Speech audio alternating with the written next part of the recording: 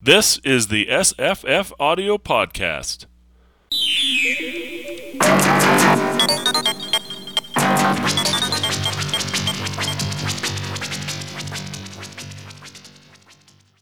Hi, I'm Jesse.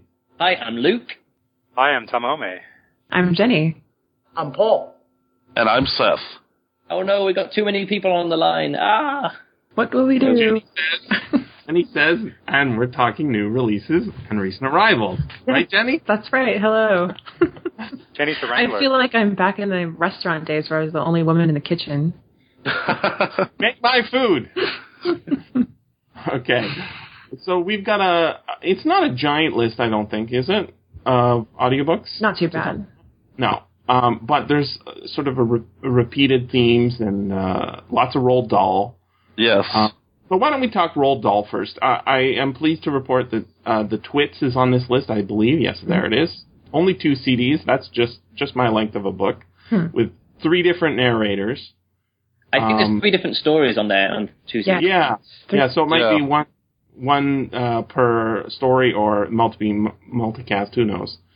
In any case, that's the one book by Roald Dahl that I really liked. Everybody as a kid, they liked, Charlie and the Great Glass Elevator or Charlie and the Chocolate Factory.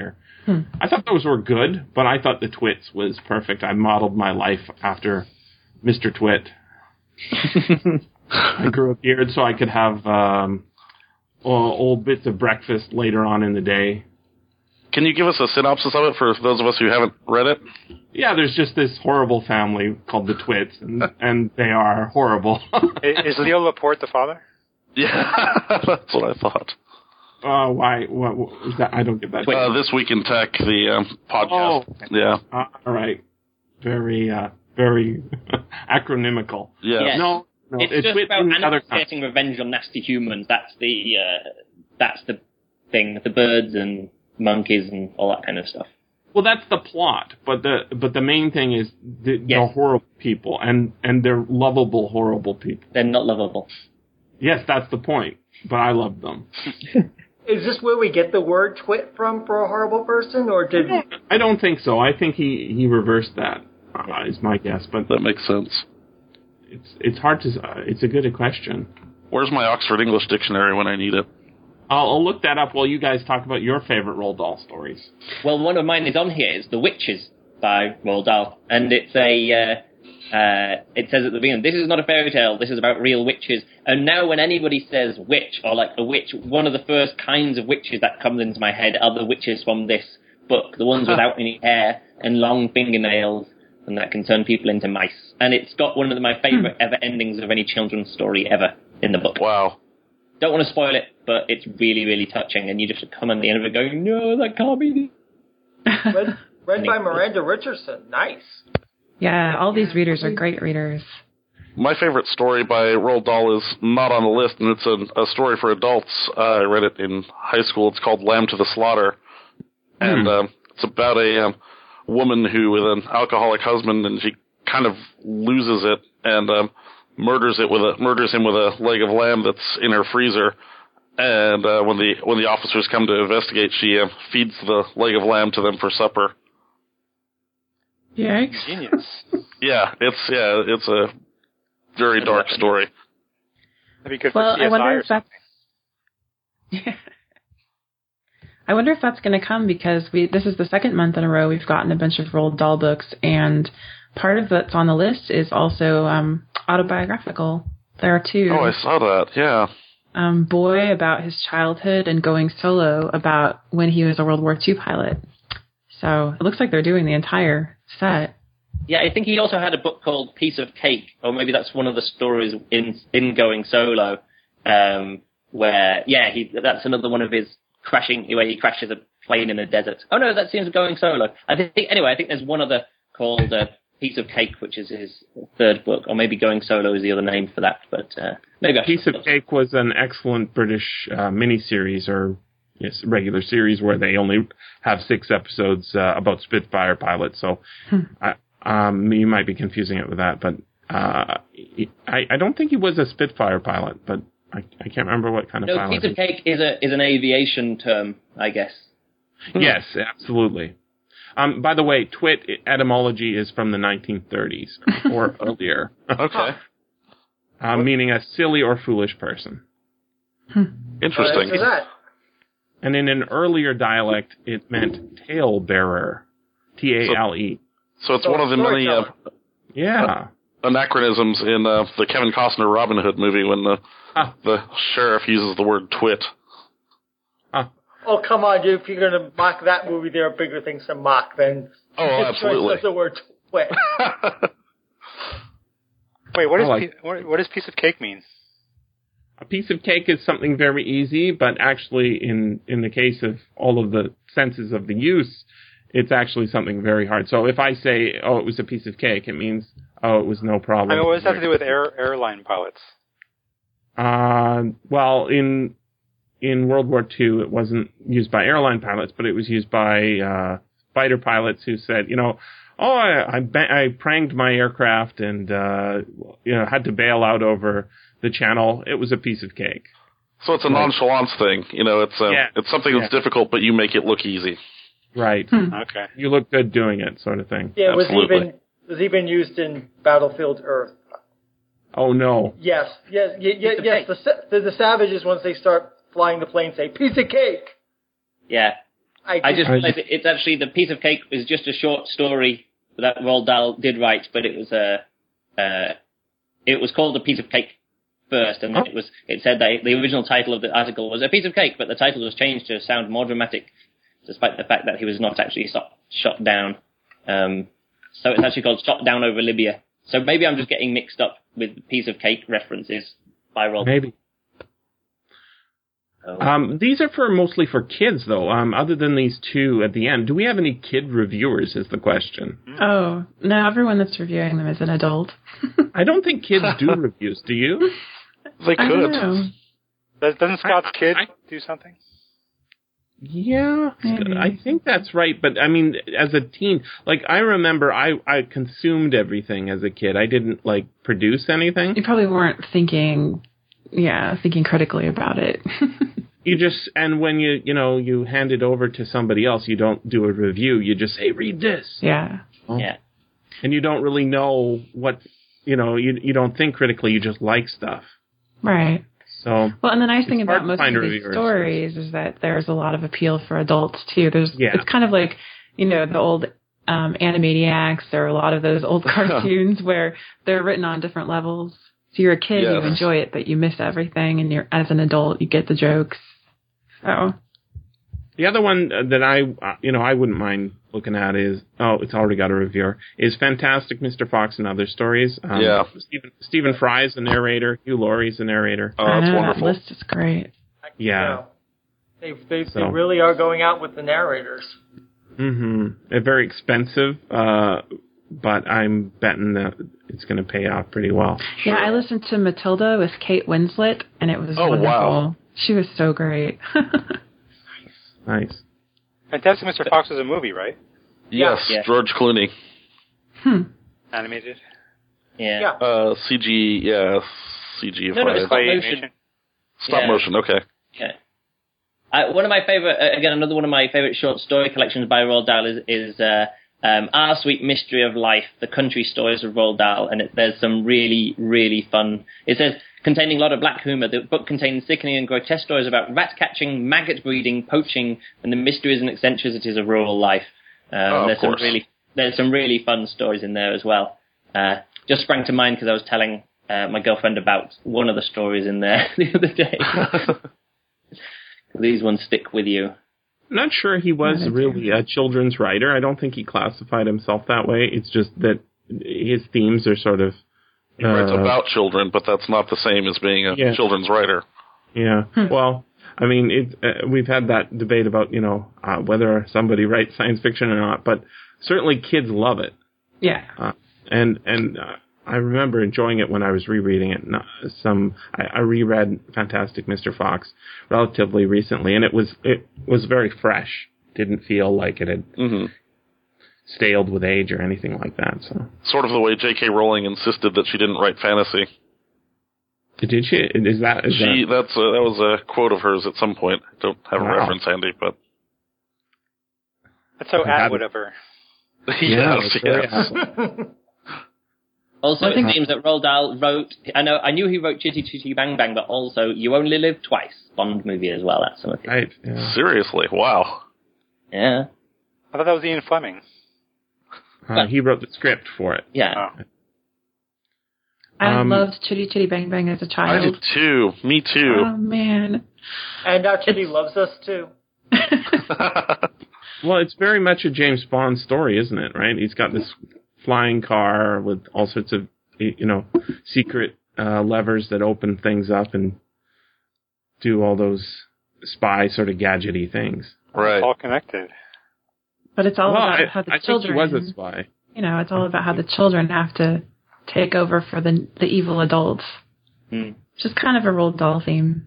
I was very disappointed in the movie version of that. Well, I was a kid, and maybe it just went over my head, but it was black and white, and it was, I don't know, I think it was black and white anyway. What's that? Chitty Chitty Bang Bang? The film version. I was so excited because I'd read the book, like Jenny. I loved the book, and I was like, oh, it's a movie. I'm going to watch it. It's going to be great. And I was really bored. It's a musical, right? I think it is. Yeah, with Dick Van Dyke. Yeah. I love Chitty Chitty Bang. I can't remember. There was a song of some sort. Truly scrumptious. Uh-huh. Yeah, I just looking at here for You Only Live Twice. It was said the screenwriter of the previous Bond films, Richard Maybaum, was unavailable. Roald Dahl, close friend of Ian Fleming, was chosen to write the adaptation despite having no prior experience writing a screenplay. Wow. Brilliant. Yeah, but some uncompleted. The Bells of Hell Go Ting-a-ling-a-ling, which I've never heard of. Well, because it's uncompleted. Well, let's move into Wait. Okay. Okay, so we have one other book in this kind of children's YA fantasy that's category. the one I wanted to talk about. I was going to ask you about that. On the list. You put grabby hands in your Yes, Catherine M. Valente is one of my favorite authors, and I actually came across this book in Publishers Weekly because it was talking about new audio productions and about how this was the first book from Dreamscape Audiobooks that was read by the author and recorded in their studio. And I emailed them and said, can I please have a review copy of this? I've already read the first 2 Fairyland books. This is number 3, The Girl Who Soared Over Fairyland and Cut the Moon in Two. And the guy that sent me the review copy said that actually, because of scheduling, she didn't end up recording it in their studios, but it is recorded by her. And she has such a great audiobook voice. She has this great depth to her voice. She can go really low if she wants. She can go higher. I'm about a third of the way through, and it's really good. Have we had a debate before on whether authors should narrate their own audiobooks? I'm sure we have. And some definitely should. Neil Gaiman for sure. Absolutely. Others definitely shouldn't. Yeah. Robert J. Sawyer shouldn't. He should write them, but he shouldn't narrate them. Shouldn't write them either. No, he's written good books. Yes, I know. I've just never found one yet. So it's the one I can't believe they haven't put it out yet. It's Golden Fleece. It's his first book. Okay. Wow. History, science fiction with a really good twist. Very hardcore, hard SF. Okay. Very clever. I'll make a look for it. I'll make a look for it. I'll keep an eye out for it. Now, I do want to direct everybody towards the Dreamscape audiobooks page. It's dreamscapeab.com. Mm-hmm. This company, we haven't had a big new company that doesn't belong to Audible or Amazon in a long time. And this one, it has been around a little bit, but it may have just gone into audiobooks in the last couple of years. And suddenly they're taking up a good chunk of my thinking because of this new Radium Age of Science Fiction line that they've got. It's mentioned quite often on Gweek, where they have the guy who does the editing for the paperbook series and the ebook series, and it's really cool because what he does is he reads old science fiction critical books about old science fiction, and he says, oh, that's a book I'd never even heard of. That's totally been forgotten. And then he finds a copy on eBay or wherever, in hardcover from the 1930s, and he scans it up, and because it's public domain, he he has it OCR'd and then releases it as an ebook with a critical introduction and putting it in its context, I guess. The audiobooks don't have that.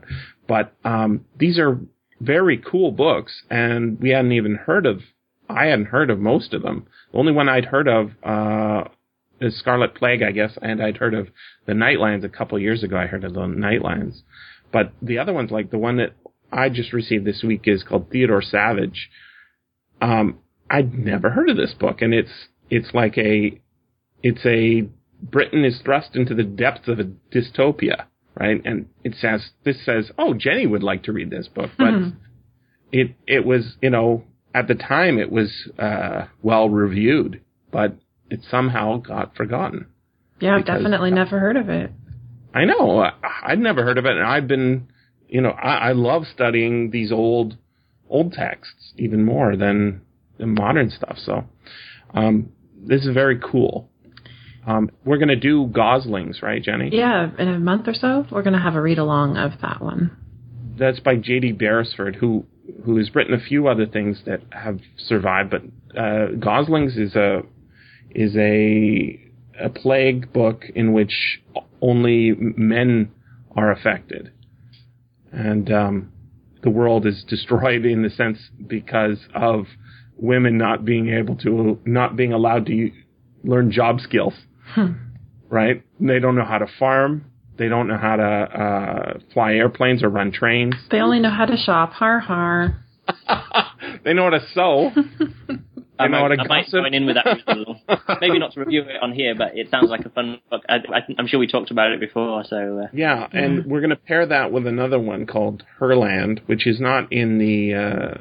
It's on LibriVox, but we may find another version between now and then as well. But that's by Charlotte Perkins Gilman, who we all know from The Yellow Wallpaper is a great writer. Oh, yeah. Great story. Cool.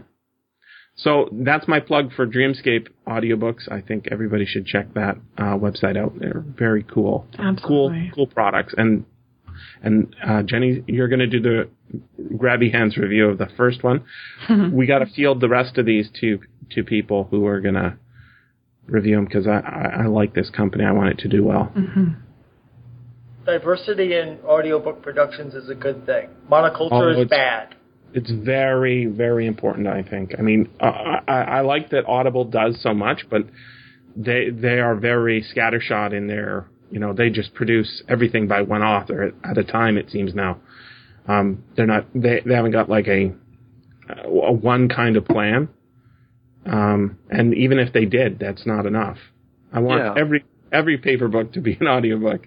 Absolutely. And even the problem with that monoculture approach is that if they don't think something is going to gain critical mass, they won't produce it. So a lot of these stories that have more kind of niche appeal, they won't even look at. Yeah, I don't mind. It'll end up there. I don't mind if there's like a few, because what Audible doesn't do, I wouldn't mind like some other companies, picking up the slack. They can actually, maybe if they actually say, Audible, are you going to do this book? And Audible can go, 99% not going to do that book, and then kind of free it up, free those rights up for other people. I'm not saying that they have all of the rights, but that would be, I think, a nice thing for other audio producers, just to be able to do those more specialist titles, those authors which Audible probably isn't going to get to for a long time. The funny thing about this release list that we're looking at is there's a lot of really unique stuff from some of the smaller publishers. We have Marvel Spider-Man Drowned in Thunder. It's full cast audio from Graphic Audio, but one of the versions they sent us is 5.1 surround sound on Blu-ray disc. Cool. That's really exciting. I'm really interested in that. I'm legally blind, and so I have a hard time reading comics. I can now with the Comixology app that's on the iPads and its whole guided view. I can kind of muddle my way through, but it's very hard for me to read comics. But I love comic book movies. I love some of the material. I've read some kind of ancillary novelizations of comic books. So, I love the worlds and that sort of thing, but have trouble with the medium. So I'm really interested. I don't know if any of you guys remember a while back, 2 or 3 years ago, maybe not Amazon, but they did a Watchmen Comics on iTunes, and it was a motion comic where they kind of showed the panels and they added a little bit of motion, like rain falling, and also it was a full cast recording. So that was something that I could actually consume. So I wish they did more of that, and I guess it didn't really take on a critical mass, but I would love to see more things like this. I'm not a fan of motion comics myself, but it is sort of like a movement. The movement thing I don't get, but even if you disregard the movement, it's the pacing, right? I want to read it at my pace, and usually the way motion comics work, at least for me, is when you're watching it, you're going at the pace that they want you to, and they can speed it up or slow it down to make it longer or shorter. But it's never the pace that I want to. Like I sort of look back at the panels. It's comic reading is it's interesting because you have to learn how to do it, right? It's right. The spaces in between the panels, stuff is happening, and it's just like regular reading in that sense, as opposed to a movie. And I think that's why motion comics don't work for me. Maybe it's an artistic medium that I just don't appreciate, but I don't like it. I don't think it doesn't seem to have taken off in any great sense. A lot of companies have tried it, I think, but no, I agree. I mean, I think it's a niche thing. I wish they would do something the equivalent of closed captioning on TV, but sort of have a narrated or some sort of more descriptive comics for blind readers, because I think there are a lot of blind readers out there who would love to read comics, and the material's just not accessible. It's a great idea. Yeah. Because so much happens. So the Spider-Man is from Graphic Audio, so it's full cast, full sound effects and music. Yeah. As well as the 5.1 surround.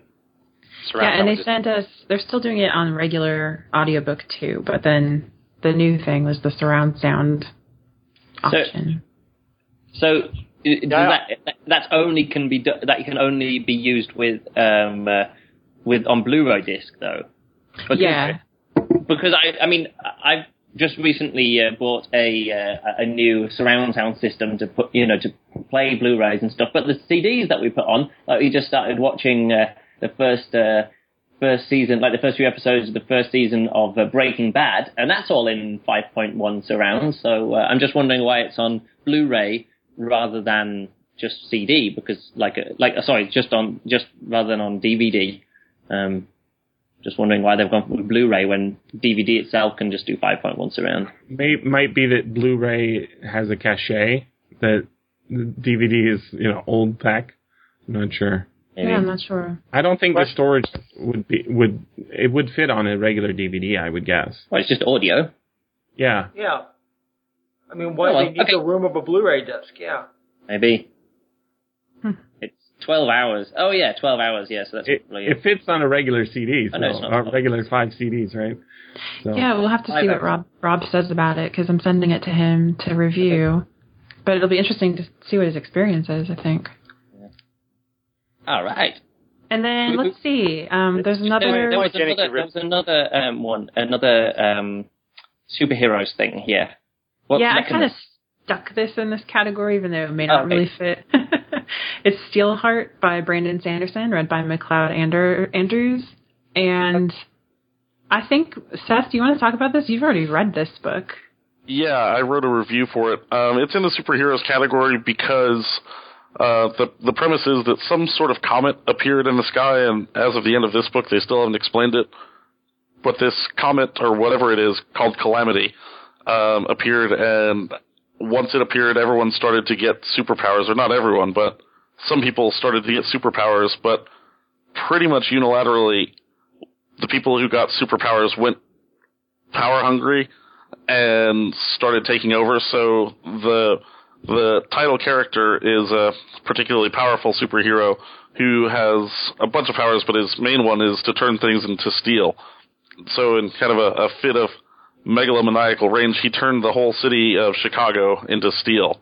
So it's now called New Chicago, and it centers around kind of a resistance movement called the Reckoners, and apparently that's what the series is going to be called, who are fighting these superheroes. And I really liked it. I wasn't sure I would. I've kind of been experiencing Brandon Sanderson fatigue lately. I read Mistborn. I loved it. I think Luke reviewed Warbreaker on SFBRP. And, all his books tend to have, a plucky female character who, rises above her expectations, and there's often a kind of mythically... She stays within the kind of patriarchal society. She never goes too far. She's always a good woman. Right, yes, exactly. It's super conservative the way he writes these plucky female characters. It's quite weird. Yeah, that's a good way to characterize his writing in general. He refers to sex obliquely, but there's not really much over it. It's definitely not George R. R. Martin style. I guess he has a Mormon sensibility to it. Exactly, yeah, and I hesitate to bring that up, but it does, I think, influence his style. But anyway, Steelheart is kind of a breath of fresh air, because it is, a kid's book, and some of those themes are still there. But I like that it really poses some moral questions about, power and rebellion, and whether, revolution is a good thing or not. And okay, you're trying to take out this Steelheart fellow, but he's actually keeping some order together in this city of New Chicago. So, I liked all of that. And McLeod Andrews did a great job narrating it. And it's short. Yeah. He did one where it was like a kind of steampunky kind of thing. And sure, it's all like, and the magic systems that, he always seems to get too deep into. A bit too scientific in some ways. Sometimes I want magic just to be like, woo, and magic. But it reminds me of the Arthur C. Clarke magic, indistinguishable from science. It might as well be, chemistry or physics at this point. Yes, it's indistinguishable from science. That's Brandon Sanderson's magic is indistinguishable from science, rather than that science being like technology being indistinguishable from magic.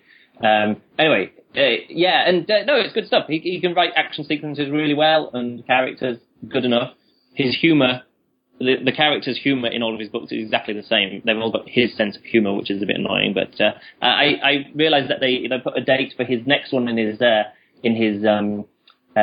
Way of the Kings series or something, which I listened. I read that first one, and I think I'll continue with that series. Even though it's a fantasy series which hasn't finished yet, I thought I'd continue on with it because the first book was pretty good. I couldn't finish the first book. I'll maybe give it another go now that you've recommended it so highly. What I could do is give you a way to read it where you can skip if you only read the stuff that's happening on the broken plains where there's people fighting over these big lobster things and doing that. If you just read that section of the book, it could actually be a much better novel. But because he wants it to be a larger scale book, he puts this other stuff with this other character. It's like a whole other novel within another novel of this other character, and it's just not needed at all for the story. So I would suggest do it, but only stick with the stuff that happens in the chapters on the broken plains. But there's two main viewpoint characters there, and just stick with that. That's what I'd say. Aha. Because that story itself is a self-contained story, and there's only one connection with this whole other massive thread going on. So if that other thread happens to be important for the next book, I would say read that in advance, but you don't have to read it with the rest of the book. But that would be my remix of it. That would be my edit, is just to remove the female character who's learning about magic. Just remove her completely from the book and just concentrate on the Dalian and the Nablion and the king and the other person over there. So, if only you were his editor. I wouldn't want to be his editor. That means I'd actually have to read his books when they're longer than they are now, and I don't think I could do that. Cut things down. Have you guys read any of you? Do you read? think they're actually cut? I don't think they do any cutting anymore.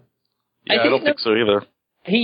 Brandon Sanderson on his blog, from the blog post I read, seems to be pretty open about his writing process and cutting process, and he does cut like in his own reports of his like the length of his novels when he finishes writing them for the first time, and then cuts them down. I think people see his Wheel of Time stuff, but that really wasn't his material. I think he had to wrap up a 12-book series in one novel. That was always going to be difficult with the pressure from the editors, from the publishers saying, "Hey, how about we do this in 3 books?" But I think for his own, he might cut his own stuff, but I don't think the editors cut, is what I'm saying.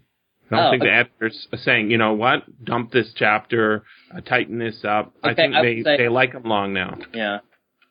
I would say not all of his books. He can write short novels as well. He's not all of his books are super long. There's only a few of his books which are super long. Most of his novels are quite consumable length, I guess. Yeah, and this book, Steelheart, I mean, it's written for kids, so the pacing is pretty tight, but there are, philosophical conversations and things like that. So, yeah, overall, pretty good.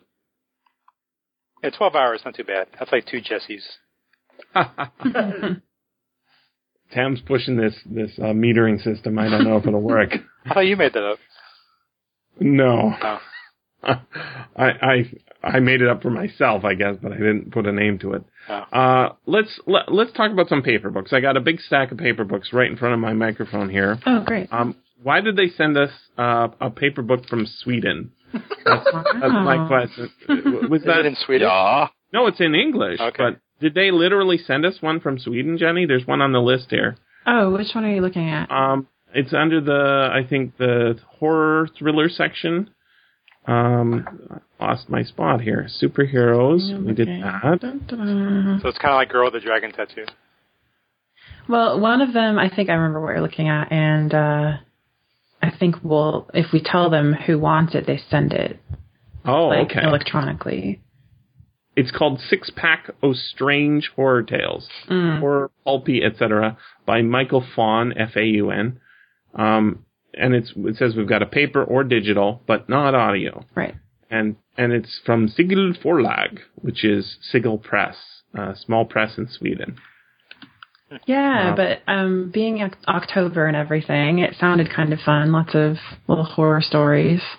I like short stories. I like horror stories, but it's surprising that we would get something in the mail all the way from Sweden. Yeah, they contacted me directly.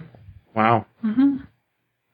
I like the small presses, though. I like to see what they're up to. They what actually they're doing. make nice books. Yeah.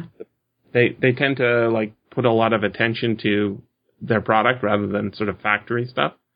They tend to illustrate and note and all the things that sort of get forgotten in the factory processing. Yeah, and some of the descriptions of these stories, like the deconstruction of dream-catching Henry with a traveling street musician, and the gold of Mulgrave Hollow with a cursed cemetery and pesky gophers. I don't know. It just sounds like a lot of fun. And I don't have anyone for this yet, so if you guys... I'll take it. It reminds me of Bill Murray in Caddyshack. Yeah, I'll put you down. What's the name of this one? Because I can't see on the... 6-Pack, S-I-X, Pack O, Strange Tales. Oh, right. It's down, hard to categorize fiction. I see. No, I couldn't find it there, so... Yeah, and I think they're all written by the same author. Michael Faun. Yeah. Yeah, I'm just going to hear Bill Murray's voice when I'm reading Pesky Gophers. All right, then. It's kind of like a cute version of The Graveyard Rats by... who's that guy? I want to say Robert Bloch, but it's not Robert Bloch. Maybe it is Robert Bloch. Yeah, and then there's another story where giant armadillos are used as war tanks. Just lots of little fun details. Has anyone in Sweden ever seen an armadillo? Really? I don't know. It's right outside your window, Paul. Okay, can we move on to the Shakespeare style?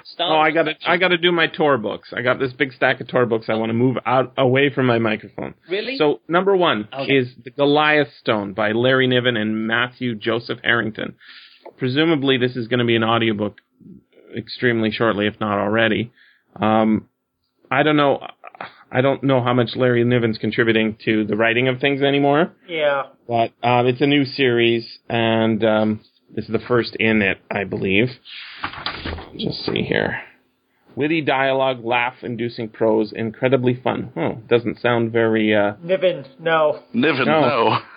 Oh, he did do the Draco Tavern, which it's humor, but it wasn't laugh out loud. It was more like smirking, good, silly humans jokes.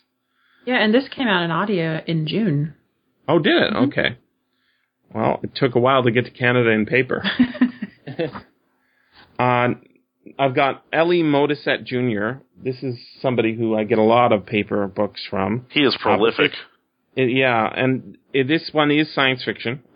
It's called The One-Eyed Man, taken from that, the land of the blind, the one-eyed man is king.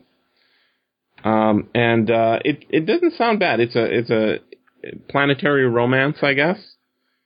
A very cool cover on it, sort of Lovecraftian monster in the background, and a Mennonite-looking farm girl in the foreground.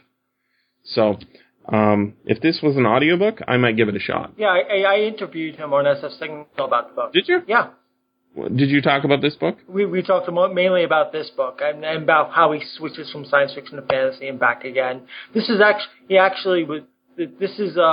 Palancar's artwork, and it was commissioned for this book, and then it wasn't available for a while, and then they used the artwork for some short stories on Tor.com. There's a little bit of controversy over that little part of how this artwork's been shopped around, but it's a very good looking piece of art. It is. It's very inspirational. I can see why he and other authors would want to use this artwork to inspire their fiction. Oh, so the art came first, and then the story came after? Yeah. Cool. Yeah, that's a sort of an old technique, right? Where the author says, "I've got this story title. I want you to write something that'll fit it." Yeah, kind of like the old Philip K. Dick, the Zap Gun. That's exactly what I was thinking of, actually. Yeah, and I believe, like Amazing Stories, they would, Frank R. Paul would draw some whacked out picture, the bee people of Neptune or whatever, and then somebody would write a story to make it make sense, and of course it. So who's the author of this one? That is Ellie Modisette Jr. Ah, okay. Is that the right pronunciation, Paul? I think so. Yeah. Okay. And what was that sort of reminds me? It's called The One-Eyed Man. Okay. It sort of reminds me of Italian author Italo Calvino wrote a book where he basically took a tarot deck and just put down cards in a tarot pattern, and I wrote the story from that. I can't remember. It's called Castle of Destiny or something. I can't remember the title, but it was a neat concept. That is a neat concept. That's the same one as Man in the High Castle, except not tarot cards. It was the Book of Changes. The I Ching? I Ching, yeah. Yeah. Last book from the paper book section here. The Lost Prince by Edward Lazzari. Big, thick one. Although not physically tall in size. It's a thick book. And it's the second in the series about a New York City cop who is dealing with, how do we put this? Cross-world fantasy and urban fantasy, I guess. Name drop of the Dresden Files for that one. I've heard of this series. I haven't read it yet, but basically, he's really a lost guy in this alternate world, and he doesn't have his memories, and that world starts colliding with ours. It looks interesting, but I haven't read it yet. I need to at some point, because it looks like it'd be something right up my alley. Oh, the series is called The Heroes of Andor with 2 A's. Yeah, and Andor's the other world that's intersecting with ours. So it's not a trilogy; it's a series, I guess. We don't know how long it's going to be. As long as people keep buying them, maybe? I don't know. Yeah. And it looks like you can get an excerpt on Tor.com, so get a taste of it.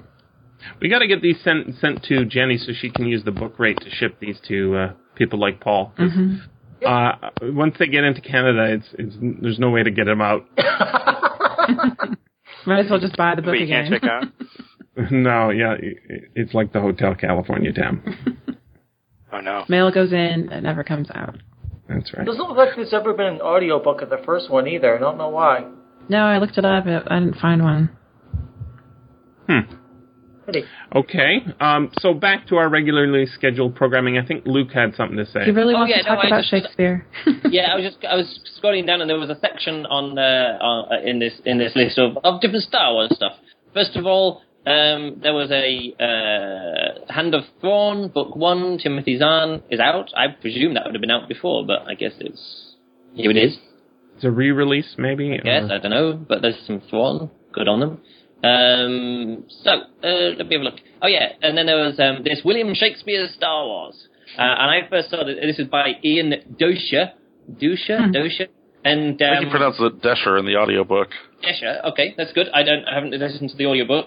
So it's Star Wars retold in iambic pentameter, or pentameter, depending on your pronunciation there. And it's Star Wars done in Shakespearean language, and it sounds good. I first heard about this because Jonathan Davis is one of the readers, and he mentioned it on Facebook, and I was like, hey, that sounds good. So it does sound good. So I put it in my wish list. This is the kind of thing that really this is really good fun, I think. I love different fan adaptations of Star Wars. If you've seen the Star Wars Uncut, which is Star Wars, the original movie, A New Hope, was split into 10-second sections, and then they got hundreds and hundreds of people just to record their 10 seconds worth. And then it was interesting, and it wasn't really. You couldn't really watch it as a movie, but it was interesting to see. What do you mean you couldn't watch it as a movie? I sat down and watched it all the way through. It was great. Yes, but it was not the movie. No, but the point is it was the movie, but it wasn't the movie. I like these recreations which rely on you knowing the original movie off by heart. Like if you just listen to Shakespeare's Star Wars without knowing Star Wars off by heart, and without knowing, big sections of Shakespeare, maybe not off by heart, but without knowing to recognize, being able to recognize the language, it's not going to make a lot of sense to you, and you probably wouldn't enjoy it. And it's just I like some fiction which relies on complete familiarity of a subject, and there's very few subjects which you can produce a work like William Shakespeare's Star Wars, which combines two of them, or the Star Wars Uncut. It's very difficult to have one piece of work which is well known enough to enough people that you can actually get an audience for that kind of thing.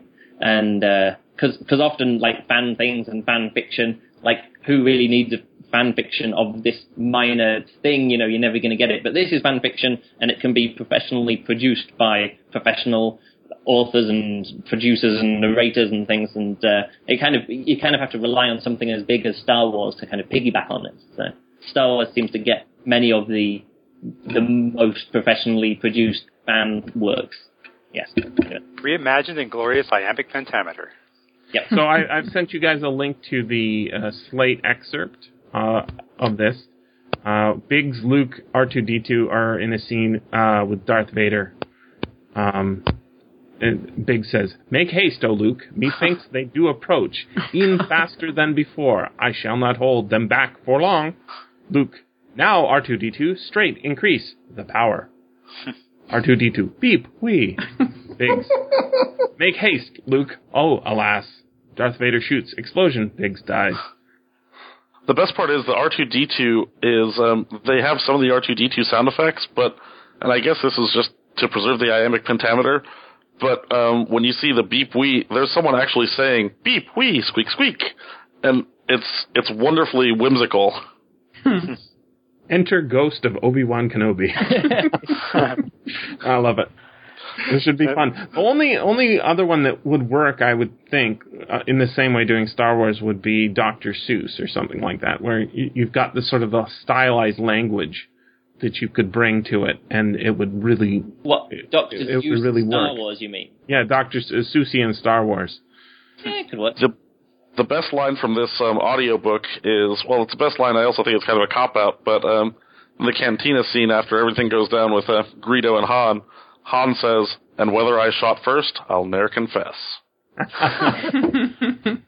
Yeah, again, even that kind of thing. I watch these Lego Star Wars animated short. Well, not animated short. They're like 30 minutes each, but they're not. It's not a series. They were just one-off, like mini movies. And they rely. They don't only rely on you knowing Star Wars back to front, but also you have to understand the fan culture around Star Wars. There's lots of shoot person, who shot first, and all these other things, and it just totally rips the piss out of the prequels, and about how bad the acting is in there. And this is like in an official unofficial thing. So yeah, it's not just about the original thing that you can base it on, but also like the other fan opinions of the original work. So good stuff. It's one of those things like if you're a Shakespeare purist or a Star Wars purist, you won't really like it. The Shakespeare, the iambic pentameter is pretty good, but Shakespeare's written in blank verse, meaning it's not supposed to rhyme. And he mostly sticks to that, but sometimes he just can't resist throwing too many rhymes in there, and it kind of throws it out of the Shakespearean mode. There's a sort of chorus that introduces some scenes, and it's always in rhyme. And my other complaint about the book is that I don't know if they couldn't get the copyrights for the Chewbacca sound effects, but the guy who does Chewbacca, it just sounds like a throat infection. So it's really frustrating. Exactly. I just noticed actually the rhyme here. He rhymes seen with unseen, and as someone who writes a lot of songs, I would never write seen and unseen because it's too close of a rhyme. You know, seen and seen is a homophone. Yeah. Yeah. My favorite are forced rhymes. I love it when the poet forces a rhyme at the end. At the end of Tiger, Tiger, right? Symmetry, yeah. What? No. Okay, you got me. Maybe Joss Whedon can do the movie. He likes Shakespeare, and I'm sure he likes Star Wars. I wouldn't mind seeing it. I'd watch that. I think a stage play would be probably even better. It's just proof that there's just no end to how many Star Wars things there can be. There's just this huge fan base, so... It's like a fountain of creativity. Yeah. Never ends. But Random House seems to have the corner on the audio market for that. All three of these are from Random House. So we go into the next ones then? The next one. Yeah, so which direction do you want to go? How about to the epic fantasy? We have two really interesting things going on there. The first one is Golden Age. It's a full cast audio drama that you can get to for free online. It's from Cascade Studios in the UK. I thought I would read the description, if that's all right. That's good. The world is on the cusp of a new age, but will it be one of peace and prosperity, or will the shadow of darkness spread to engulf what little remains? Three heroes, separated by space but joined by destiny, each struggle with their own trials. The freelancer Edge, who must play the role of guide against his will. The assassin Dante, who is more than he appears to be, and the errant knight Mia, who finds herself suddenly in mortal danger. What awaits them is unknown, but they hold within them the promise of a new golden age. Who's the author? I don't know, actually. Let me look at it here. It's a link. Let me click this link. Yeah. It was hard to find information about each one. Oh, is it a podcast? Yeah, it's kind of like they do episodes, but you can listen to the entire story. Okay. Writer and director Ben Warren. It's not a name I'm familiar with. That sounds interesting. Me either. I like to listen to audio drama before I go to sleep. But is it completed? Is it finished? This one is. Some of the other ones that they're working on are not quite finished, but you can listen to them as they go. There was another series. Studios, yeah. Yeah, what was the other one? Tonberry and Glass. That's the one that they also wanted us to talk about, but it looks like you can only get to the first episode so far. And that is more of a mystery series. Comedy, I think. Oh, comedy? Okay, yeah. The Mysterious Case of the Housing Insurance Claim, so it sounds like it could be both. They have Rawhide, the rock musical, as well, so it looks like they're not just doing fiction. Oh, I mean, I guess they are doing fiction. You can download this for 10 euros an album of some kind as well. Sounds quite good. Yeah, so you can listen to the episodes each for free, or you can download the entire thing for a cost, It looks like. Looks like it's a lot of fun. I haven't tried any of them out yet, but I like it when people are doing different types of things. Yeah, it looks really cool. Yeah. I only ever hear the beginnings of anything because I fall asleep. It's too bad you can't get it to and then I fall asleep and I wake up and they're finished. Mm-hmm. And then you dream about it? I don't know if that's true, but it might be the case. I don't remember them if I do most of the time. If I'm listening or watching or doing something just before going to bed, it always infects my dreams. Like the time I played Portal before going to bed, and then I had dreams about Portal. But yeah. Oh, that's fun. That's the one thing that always gets me, because I often, like, if I do get into a computer game, I often will spend at least one night until 4 o'clock in the morning playing it, and then for the next 4 or 5 nights in a row, I'll be doing the problems. I mean, I have played so much Tetris with myself while I'm half asleep when I wake up in the morning, because you can picture a full, because you don't, like, once the shape is there, you don't need to picture all the pieces that have arrived, and your brain can randomly pick a piece for you, and you can slot it down, and then you know what the shape is on the top and where the holes are. So I have actually... That's exactly what your brain is good at while you're dreaming, is picking random shapes. Yeah. Kind of like a Lumosity, that new brain game service. What's that? Lumosity, it's a website where you sort of play these little flash games, but they're meant to improve brain functions and memory and that sort of thing. Okay. Well, if they're not fun, I don't want to play them. Yeah, it sounds like a bit of a scam. To improve my brain. It's good for you. That's what they should put on the Tetris label. It's good for you. It's good for your brain. It's not. It just makes you play it in your sleep. It's really... It's true. So. And what's the other traditional fantasy that we have here? We have The Savage Tales of Solomon Kane by Robert E. Howard. This is one I specifically requested to get permission to podcast one episode of, and they sent us some ones for review / giveaway, right? Right. So it's an MP3 CD from Tantor Audio, and we have one for a reviewer and then 2 to give away. So if you have made it this far listening to us... Congratulations. Yeah, congratulations. We're only an hour in. Don't worry about it. We're doing okay this week. So how should we give it away, Jenny? What do you think? I don't know, everyone who comments on the post that has the podcast attached. How about the most savage comment? No, please don't. How about we wait until the very end, and then right at the very end, we say a word, and whoever, you have to post that word in the comments, and that will prove that you've got all of it. That's for the punishment podcast. Yeah. Oh no, because if you post it in the comment, everyone else will see what word that is, so they'll... Well, let me tell you the story in here that we're going to do as a podcast. It's already on the schedule. Yeah. It's called The Hills of the Dead, and I picked that one specifically because I think it's awesome. I like Solomon Kane stories. There was sort of a weak movie, you guys may have seen it a few years ago.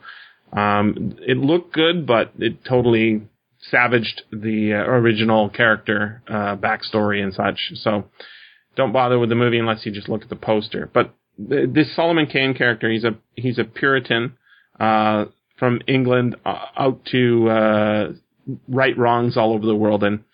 And in this particular story called The Hills of the Dead, he goes to Africa and meets up with an old black friend of his who is a witch doctor, who gives him a magic staff and can also,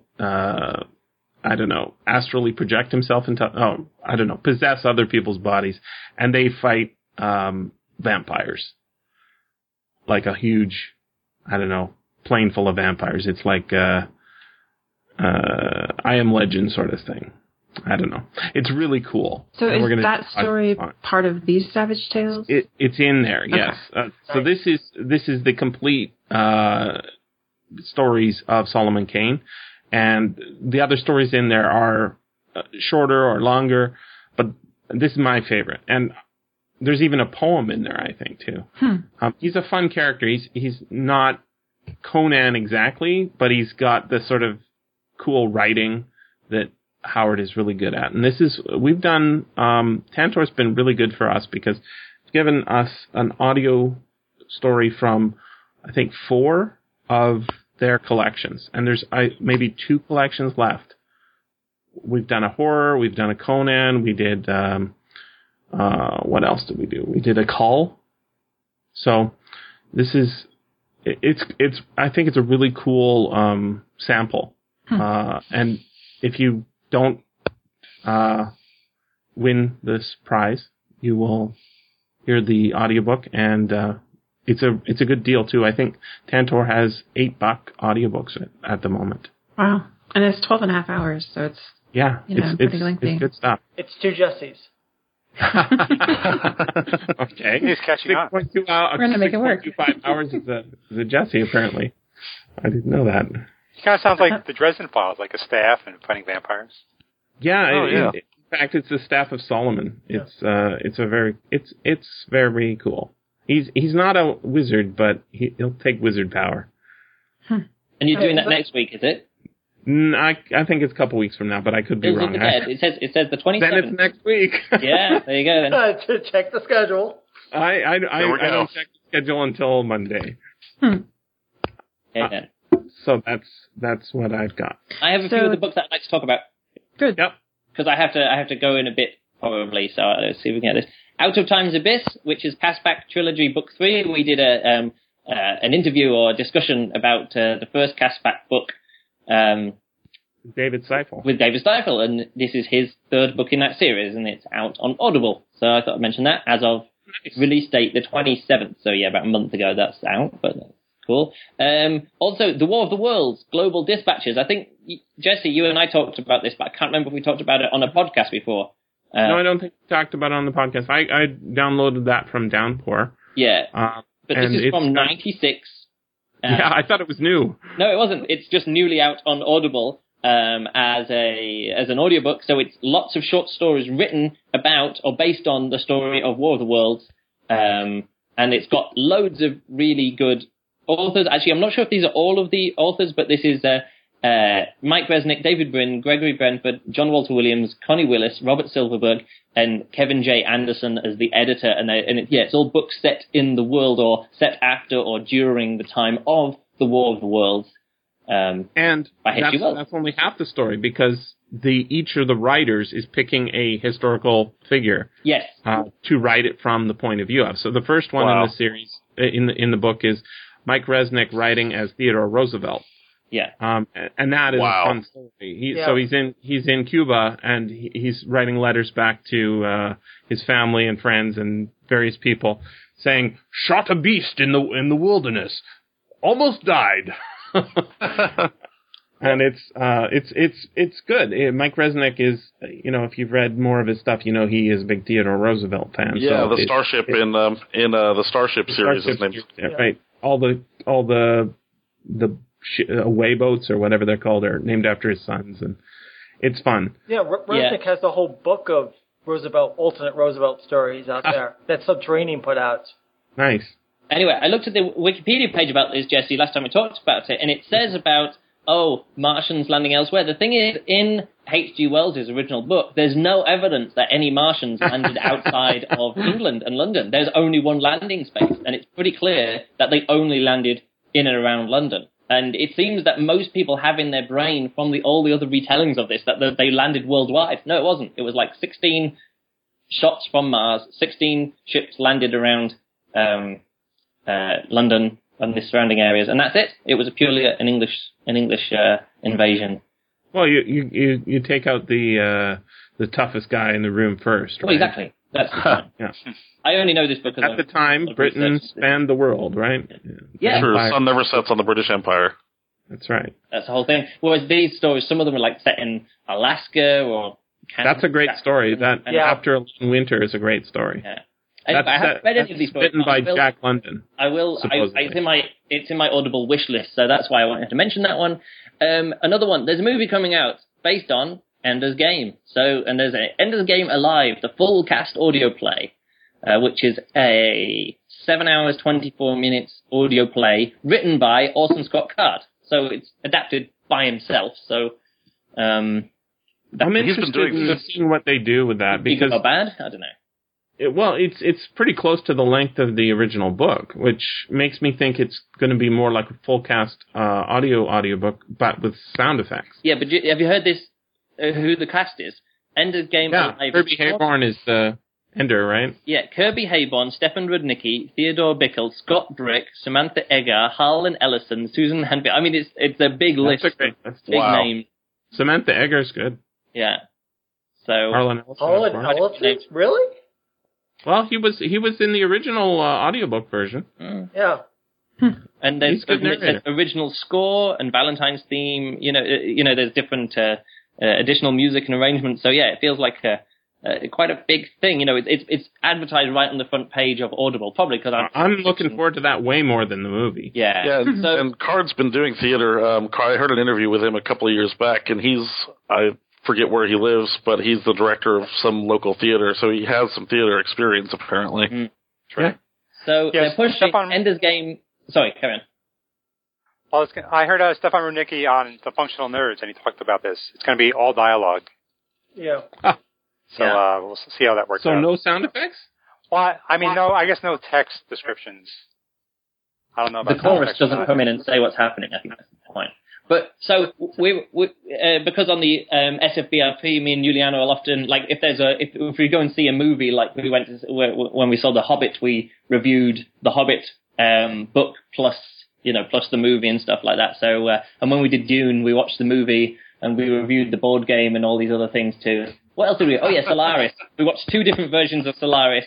Listened to the BBC audio play, which I think is the best dramatic adaptation of Solaris, is the BBC version. So we'll do that with Ender's Game. And I was going to just read the book again, but now I see this come out. I think we'll watch the movie. I'll listen to this audio play, and then Julian will read the book. I mean, we've already read the book, so I guess we could just watch the movie and listen to the audio play.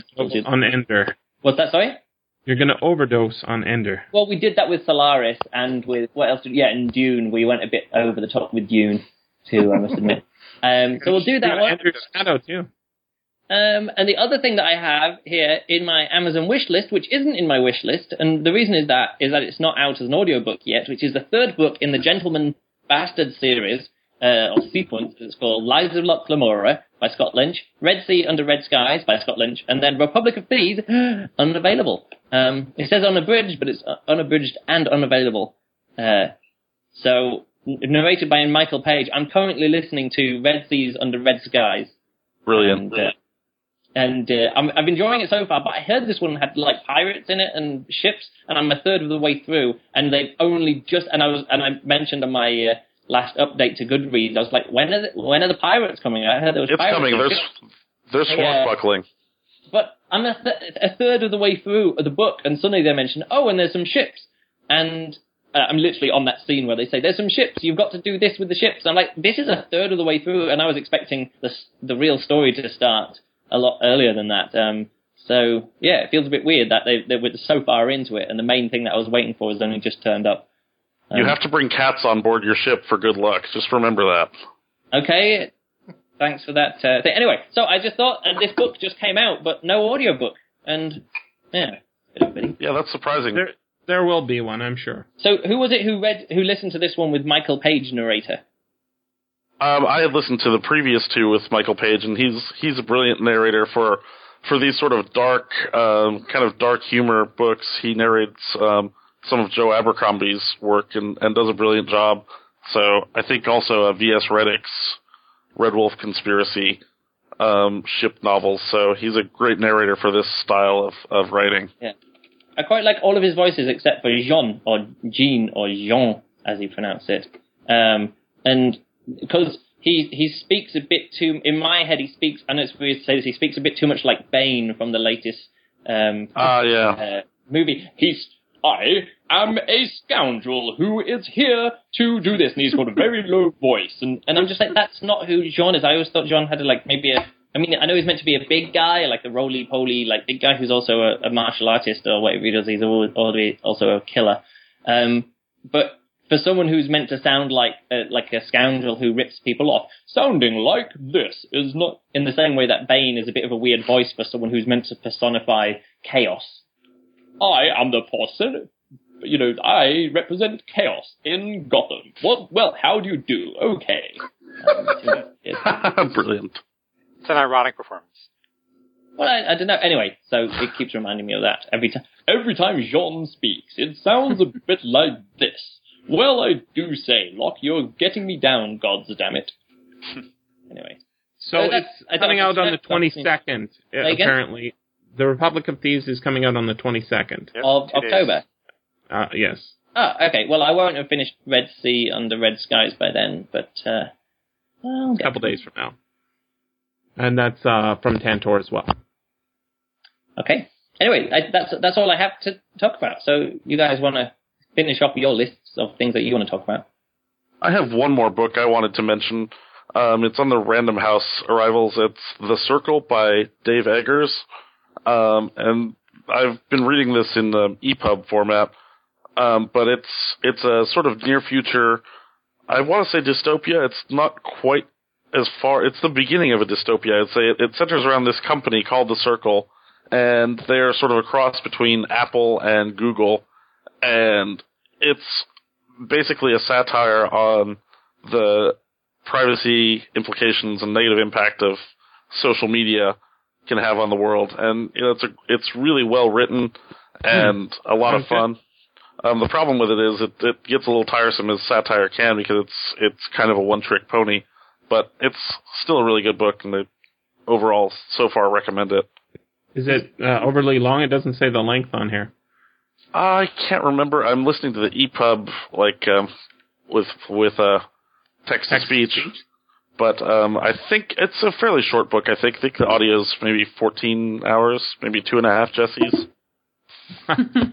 We got to stop this. Is it science fiction, or is it just... Nobody's going to know what you're talking about. No, it's not science fiction. It's pretty much modern world. Like I said, very, very near future. So things like high-definition cameras the size of your thumb that can kind of capture full video and audio, that's about the highest technology you get in it, but it's more about the underbelly of these technologies and the social implications of them.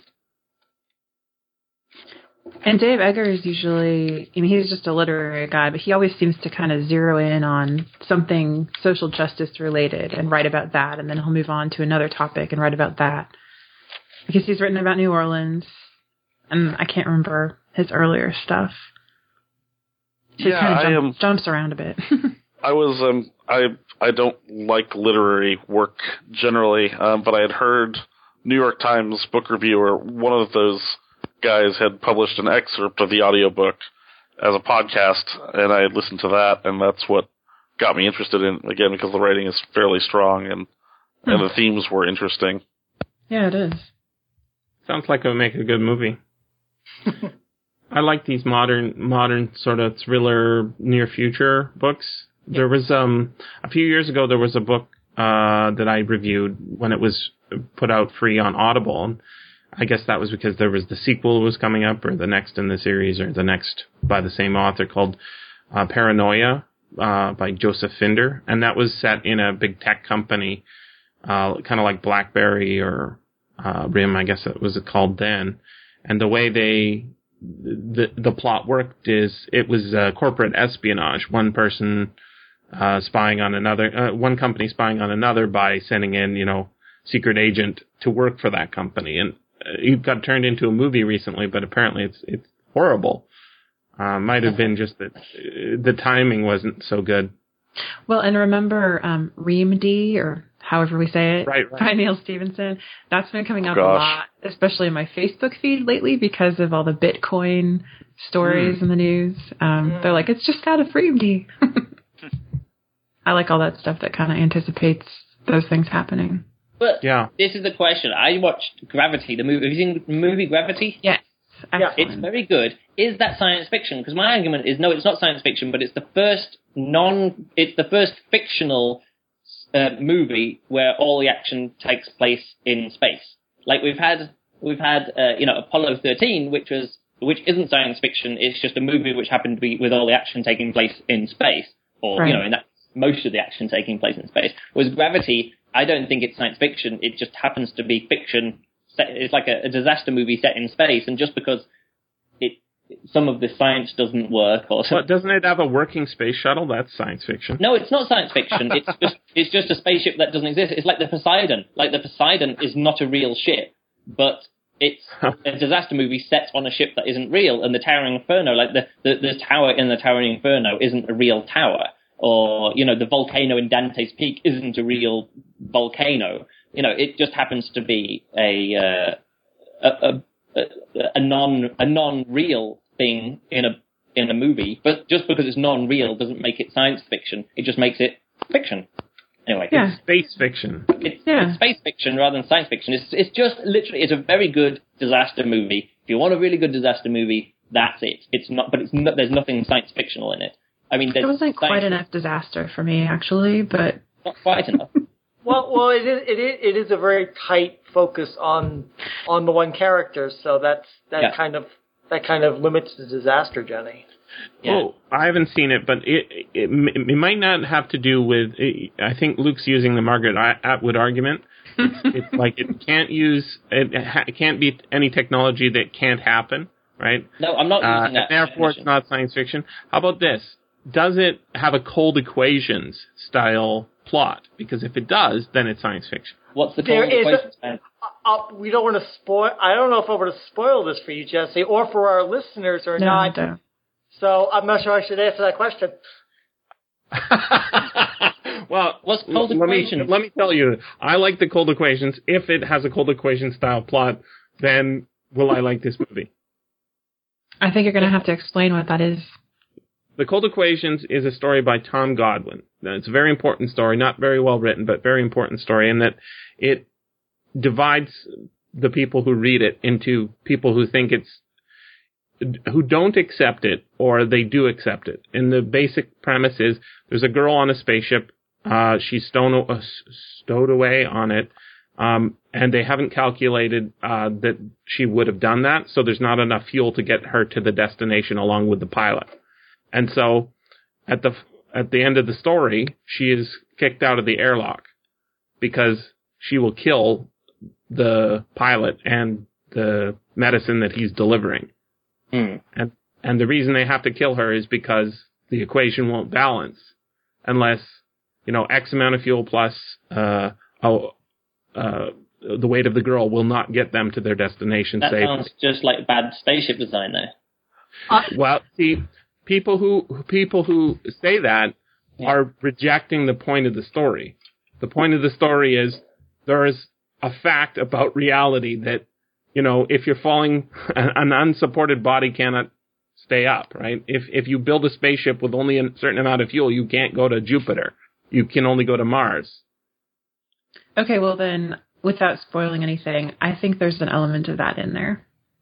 All right, good. But it's not designed into the spaceship. There is. It's in the story. It's in the story. Yeah, it's in the story. Yeah, let's not spoil it further. Yeah, sounds good. Plus, there's hot astronauts. I don't think that kind of thing is a big part of what happens in the movie. And if it is, that kind of thing happens in every disaster movie, which isn't science fiction. So No. Every disaster movie has at the end somebody. Well, some of them don't. I mean, there was one 2012. That thing was just an entire joke about disaster movies and all that come up, right? It takes the ending of every disaster movie and puts it in every scene. Mm-hmm. Oh, right. Basically, yeah. Improbabilities continue. Yeah. Impossibilities. I don't know. All I was trying to say is that just because something's set in the current day with technology doesn't make it science fiction. Again, I think there is a science fiction you need to have, I know it's a weird thing to say, but in a science fiction movie, there has to be some way into the story with a new scientific kind of thing or new technology, and then you deal with that. And that isn't this. This is just a disaster movie.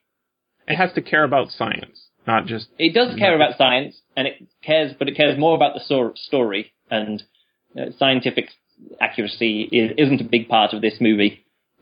Looks beautiful, though. Yeah. Neil deGrasse Tyson tweeted about it, and apparently there's some flaws in the science. There is. Me and Juliano actually were sitting next to each other going, oh, look at this. And I was going, yeah, but the orbits, these two orbits wouldn't have matched up in that way. And then she's like, oh, she's crying and the water's going away from her eyes. And we know that doesn't happen because we saw the Chris Hadfield video where he, it simulated crying in space and the water actually pool around your eyes rather than floating away. And then we got back and looked up to see if we were correct about all of these things on the IMDb Goofs page about the movie. And we spotted one thing that's listed as a goof, which obviously wasn't a goof. They just didn't understand that someone was using a powered... Is it sort of Kaleidoscope by Ray Bradbury? Is that story? Is that what the story is? It's just Kaleidoscope? It's a disaster movie. Something goes wrong, and they have to get themselves to safety. But Kaleidoscope is a disaster in space. Every disaster movie you've seen where something goes wrong and they have to get themselves to safety, that's all it is. That is the sum total of the story of this movie. Something goes wrong, they have to get themselves to safety, exactly like every other disaster movie. That is the point of disaster movie. Something goes wrong, get yourselves to safety. You're not there to solve problems, you're there to get yourself to safety. That's it. Does George Clooney get carried away by a comet? I'm not going to tell you. Okay. Spoiler, no. Let's get back to audiobooks if we can. Oh, okay. Are there any on this list that we haven't talked about that we should? There's always a few we don't always mention. Indeed. So there's a superhero that's not in the superhero section. Yeah, I should have. Kate Cowell's Creations of Comic Book Culture. Yeah, this is nonfiction. I'm probably going to buy this from my library, actually. We have a few classes that touch on superheroes. So it's just the cultural history of superheroes. More like a reference book, I think. Well, overview. Yeah, that'd be nice to have as a paper book, not just as an audiobook, because of the illustrations, no doubt, that are throughout. Yeah, and then we have a considerably long book about, it's called Command and Control, Nuclear Weapons, the Damascus Accident, and the Illusion of Safety by Eric Schlosser, who wrote also Fast Food Nation. That one's from Penguin Audio, and it's read by Scott Brick. Well, I'm not familiar with the Damascus Accident. Which one is this? I don't know if I know either. I think this is the one where we nearly dropped a bomb in North Carolina. Yeah. I think that's right. What Okay. They've just They accidentally dropped nuclear weapons that are half triggered out of aircraft. Oops. Right. Well, it's mentioning Damascus, Arkansas, so it might be a different story than that. But no, I think that's what it is. Now that that makes more sense. It's scary that we've had multiple problems. It happens a lot because they have so many of them. Right, they've got nuclear weapons all over the aircraft carriers. There's like 13 aircraft carriers. Right, there's all the nuclear bases. Right, it's surprising there hasn't been a big accident, really. It's interesting. That's the point of this book. I had to think back, why do I have so much nuclear information in my head? I just read this book called Visit Sunny Chernobyl, and it's about great title. It's about tourism in the world's most polluted places, and it talks a lot about how actually nuclear power is, well, he tries to make the argument that the risks and the damage weren't as bad as people think, but I'm not sure I believe it. This book seems to have the opposite perspective. They're not bad for the climate. They're bad for the people who live near them when they go wrong. Yeah. It was amazing to see, though, the report back from Fukushima of all the news that thousands and thousands of people died because of the tidal wave, and thousands of people died because of the earthquake, and all that kind of stuff. And the number of people who have died from the actual nuclear disaster at Fukushima is 0, and the amount of people who have been injured is 0. And yet it's still making the news. I mean, of course, it disrupts the whole city around it, and everyone's had to move away. But it is one of those weird things when you actually look at the numbers of people who are hurt, and at the moment 0, which is really weird. Considering how much news is, ink is spilt on that subject. Well, it's something that we're more afraid of because we can't see it. Yeah. And then something like you see the tailpipe smoke coming out of your car. It's not scary. You don't go suck on it, but it's not scary. Yeah, but how many people die? Nuclear radiation is indetectable by, just looking at it. You can't see it. How many people die because of car pollution in thousands China every year, and how many people die from the nuclear power stations every year? It's hundreds of thousands to 0, but people get down on Germany they just said, okay, no more nuclear power, going over completely to renewables, which is a good idea, but still, you'd think that people would actually look at and that was purely because of Fukushima, because they were discussing if they were going to do that, and then Fukushima, that whole disaster came, and they were like, okay, no more nuclear, which is strange. But should be an interesting read. Mm-hmm. And then the only other one I want to mention is another set from LibriVox, the year's top short SF novels 3. Oh, that's not LibriVox. It is. That's Infinivox. Oh. Infinivox. Sorry. Same line, public domain ones. Infinivox. Well, this one has just 6 stories. One of them is The Stars Do Not Lie by Jay Lake, which had been nominated for a Hugo this year. There are actually 2 Jay Lake stories, one Elizabeth Bear, one Stephen Popkes, I don't know how you say his name, Robert Reed, and Walter John Williams. That's a nice set of stories there. Yeah, they usually select. Great edit. Yeah, they have really good selection for those, so those are usually pretty enjoyable. I guess that's about it. What about Thomas Pynchon? Well, he didn't really fit into our genre, so I didn't really mention him. But he is. I'm going to give it a try. I've never listened to Pynchon in audio before, so not sure how that'll go. Oh, I've only read one, but I really loved it. But he writes a lot of different things, so I'm not sure about this one. But it's about the internet, so I guess that's kind of related. It is kind of a tech thriller, maybe. Yeah, and this one's actually a finalist for the National Book Award this year, so I was going to read it anyway. That's what it says, Jenny Maybe. Jenny Maybe. Jenny Maybe. I wanted to tell you guys, I've been watching a lot of movies on YouTube. It's surprising how many movies are on YouTube these days. But there was one that popped up somehow, maybe on Twitter or something, called Star Trek Aurora. And this is like a full-length episode that looked like it maybe took 5 years to make. But instead of like a lot of the ones that are being made, these Star Trek fan movies or fan TV shows, instead of being live action, it's animated using computer-generated characters and human voices. And it was kind of weird. It was like a little bit sexualized, a little bit Star Trek-y. It was like, hey, this is what one fan thinks of the Star Trek universe, how it should go. And I thought, oh, that's kind of cool. It's a little bit sexualized, a lot fewer characters. The characters are commercial pilots rather than, Starfleet officers. But it has a very Star Trek plot, and it has a backstory that's pretty interesting.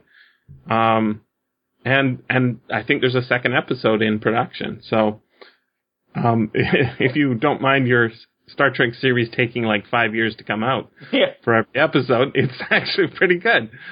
I watched it last night and was like, hey, this isn't bad. It's actually a lot better than every Voyager episode I ever saw.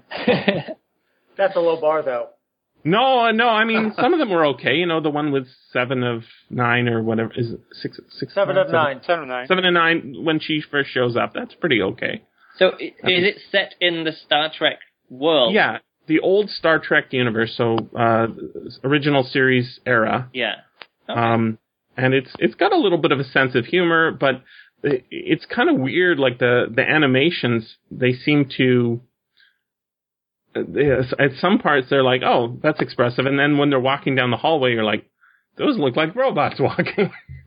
They don't look fully, but the story's pretty good. So I was kind of surprised at how good it was. And it has a real, like, you know, it's 50 minutes long, and it has a real Star Trek sort of plot. It's not science fiction exactly. It's definitely Star Trek, but I think people will like it. I just wonder if Paramount or whatever will. No, they're cool with that. I think. I mean, there's so many of them now, right? There's like 2 live action shows at least, where they have, you know, replacement Kirk and replacement Spock doing additional adventures on Replacement Enterprise. But this and with an exact set of the, you know, Enterprise. It's amazing. Yeah, wow. But this is non-Starfleet, so maybe they're more cool with exploring parts of the universe we're never going to see. It's a hell of a lot more Star Trek than what Paramount's doing these days. Yeah. Well, again, it comes back to that point where you have to base your fan work on something which has already got a big enough draw for people to spend time. Well, I think people just like it. I think it's not that they're trying to get eyes. I think because but what I'm saying is that if this wasn't a Star Trek thing, would you ever sit down and watch a 55-minute homemade animation? I probably would never have heard of it. Yeah. That's what I'm saying. That's why these things gain traction. I guess that's right. So we'll start. I'm going to go, guys. Dinner's on the table. Oh, bye, Luke. Okay. Enjoy. Manja. So shall I leave this recording, Jesse? Yeah. Okay. So, Paul. Yes. You haven't had much to say, and maybe that's because we overloaded the show with characters. Well, what's new with you? I was saying to everybody how well you're going getting your camera, how photography you are. You're always twittering your photos, and you take really good photos. What's up with that? It's a hobby I started 20 years ago, experimented, dropped off, and then when digital cameras finally got going, I decided, okay, I'll pick up this photography thing again, and I've been shooting with the DSLRs for about 6-7 years at this point, and I've been slowly building up my portfolio, for lack of a better word, although I need a real one on the internet. All I have is thousands of pictures scattered across the internet. I don't have a real solid place. I've sold a few prints now and again. There are people listening to this podcast. Hello, Mr. Jeff Patterson, who have my prints hanging up on their wall. So. But I was also saying that you don't just, like me, I like taking photos, but I always sort of take them of the same things, whereas you go places to national parks and such. I do. I don't have a real love for like still lifes or abstracts. I like say Sarah Tron, there I go plugging people again. I won't sit there and take a picture of a bowl of fruit. That bores the crap out of me. Now going to a waterfall and taking pictures of waterfalls, that's much more my style and my interest. I like to show the world to people and to myself. Mm-hmm. That's where my real passion comes from in photography, basically photographic tourism, for lack of a better word. See, it's interesting because when I was a kid, I went to Europe, and I specifically didn't bring a camera. And the reason was, the logic was, I didn't want to be like all the people I saw who are tourists, where they stand there and they take pictures of the things instead of experiencing them. They spend a lot of time framing things up and asking people to take photos for them and all that stuff. But I guess my thinking has changed now that the camera is my phone. And, it wasn't sort of a separate thing. You've always got that thing handy and just snap it real fast. The advent of cameras and camera phones has made just about anybody a photographer, and there are even books out which teach you how to take better pictures with your cell phone camera. So that's a real thing. I mean, can you make a gallery-sized print out of that picture on your cell phone? No, but can you make a decent enough one to send to your grandma in email? Yeah. I mean, there's in some ways the real digital camera, which is not say something below a DSLR and above a cell phone, is really getting cannibalized and pushed out of the market because cell phones are so ubiquitous and their cameras are good enough for 90% of people. It's true. Like, I'm surprised how, like, my 3GS was like, that was some of the best pictures I'd ever taken. I just picked up the iPhone 5S, and it takes some amazing pictures. Yeah, if you just know a little bit of what you're doing and spend a tiny little bit of time framing and composing a photo, it's difficult to tell the difference between something you take with your phone to home and what I take with mine, unless you wanted to go, say, print it or get something large. Then that's the only time you'd ever noticed, okay, this is a cell phone, it looks grainy. Mm-hmm. Yeah, they're not, you can't do like, whenever I try and take a picture of the moon, it's pretty weak. Well, even taking pictures of the moon is difficult. I mean, if you just... It's true, but it looks like a white blob? Yeah, a white blob. Yeah. Yeah, you got to play with manual controls even on my camera to get a decent picture of the moon because the sensor doesn't know how to do that white moon on the black background properly. It'll do it one way wrong or the other. I have to do it artificially and tell it what I want it to do to get it to come out. It's a real practice. Takes some real practice. How are you with little Lego minifig photography? Because I'm getting pretty good at that. Cool. I need a macro lens, really. Yeah, I want one of those for my iPhone that I can just snap on for when I just finished making something cool Lego. Yeah, I've seen some macro photography and I like it. I need a real lens to to really bring that out. I have stuff I could do for macro photography, but I need an actual lens actually. A real lens will do it, but if you get a real 1-to-1 macro lens, then you can really get. That's when you like the stuff like Jay Lake does, and you get the pictures of bugs and things all close up. That's really cool. There's a new Sony thing that is an SLR camera that is not a it just looks like the lens, but you can link it via Bluetooth to your phone, so you can use your camera. Your phone is your viewfinder, and they're separate. Like it's separately powered, so you don't have to physically be connected to it. And I was thinking that'd be really cool, but then I was thinking, why don't I just get a regular camera? It's probably about the same price. On the other hand, being able to remotely control that has its advantages. Mm-hmm. Because for like long exposures, I need a tripod because no matter how still you are, you'll shake your camera in trying to hold your camera for half a second or a second. Whereas this, you could just have to set the camera down and use the phone to control it. You wouldn't even need the tripod, and you wouldn't have any camera shake. That's actually a really cool idea. Also, things like wildlife, it would be great for if you could. I don't know what the battery life is on it, but you set that thing in a tree and secure it. $500 camera getting wet in the wind. No, I think there's specific. There's specific devices now that do the motion only capture sort of thing, but I don't know how good a picture you can get. Yeah, they're not very good. My dad lives out in the country, and he has what's called a game camera, and you'll get, and also things like the cat and stuff will set it off, so you've got to also filter through a lot of junk pictures. I mean, it will occasionally take some pretty neat shots, but in terms of quality pictures, so that's why I was thinking, yeah, if you could waterproof this thing and actually, have some control and see what it's seeing, you could get some really nice shots potentially. Yeah, put it in like one of those underwater housings. Capturing the nature. I don't know what the range on the Bluetooth would be. Anyways, this is sounding like a DSLR podcast, and there's enough of those. So maybe we ought to wrap it up. That's probably a thing that there's more podcasts about than any other category, is my thinking, is cameras and photoshopping and that sort of thing. Do you listen to a lot of those, Paul? I mainly read blogs rather than listen to podcasts on photography. I read a lot of photography blogs. There's many photography blogs as there are science fiction, probably several orders of magnitude more. Yeah, I would guess so, just because it's something everybody does. Well, everybody takes pictures, right? Not everybody reads. That's unfortunately true, and more people should read or listen, but that's life.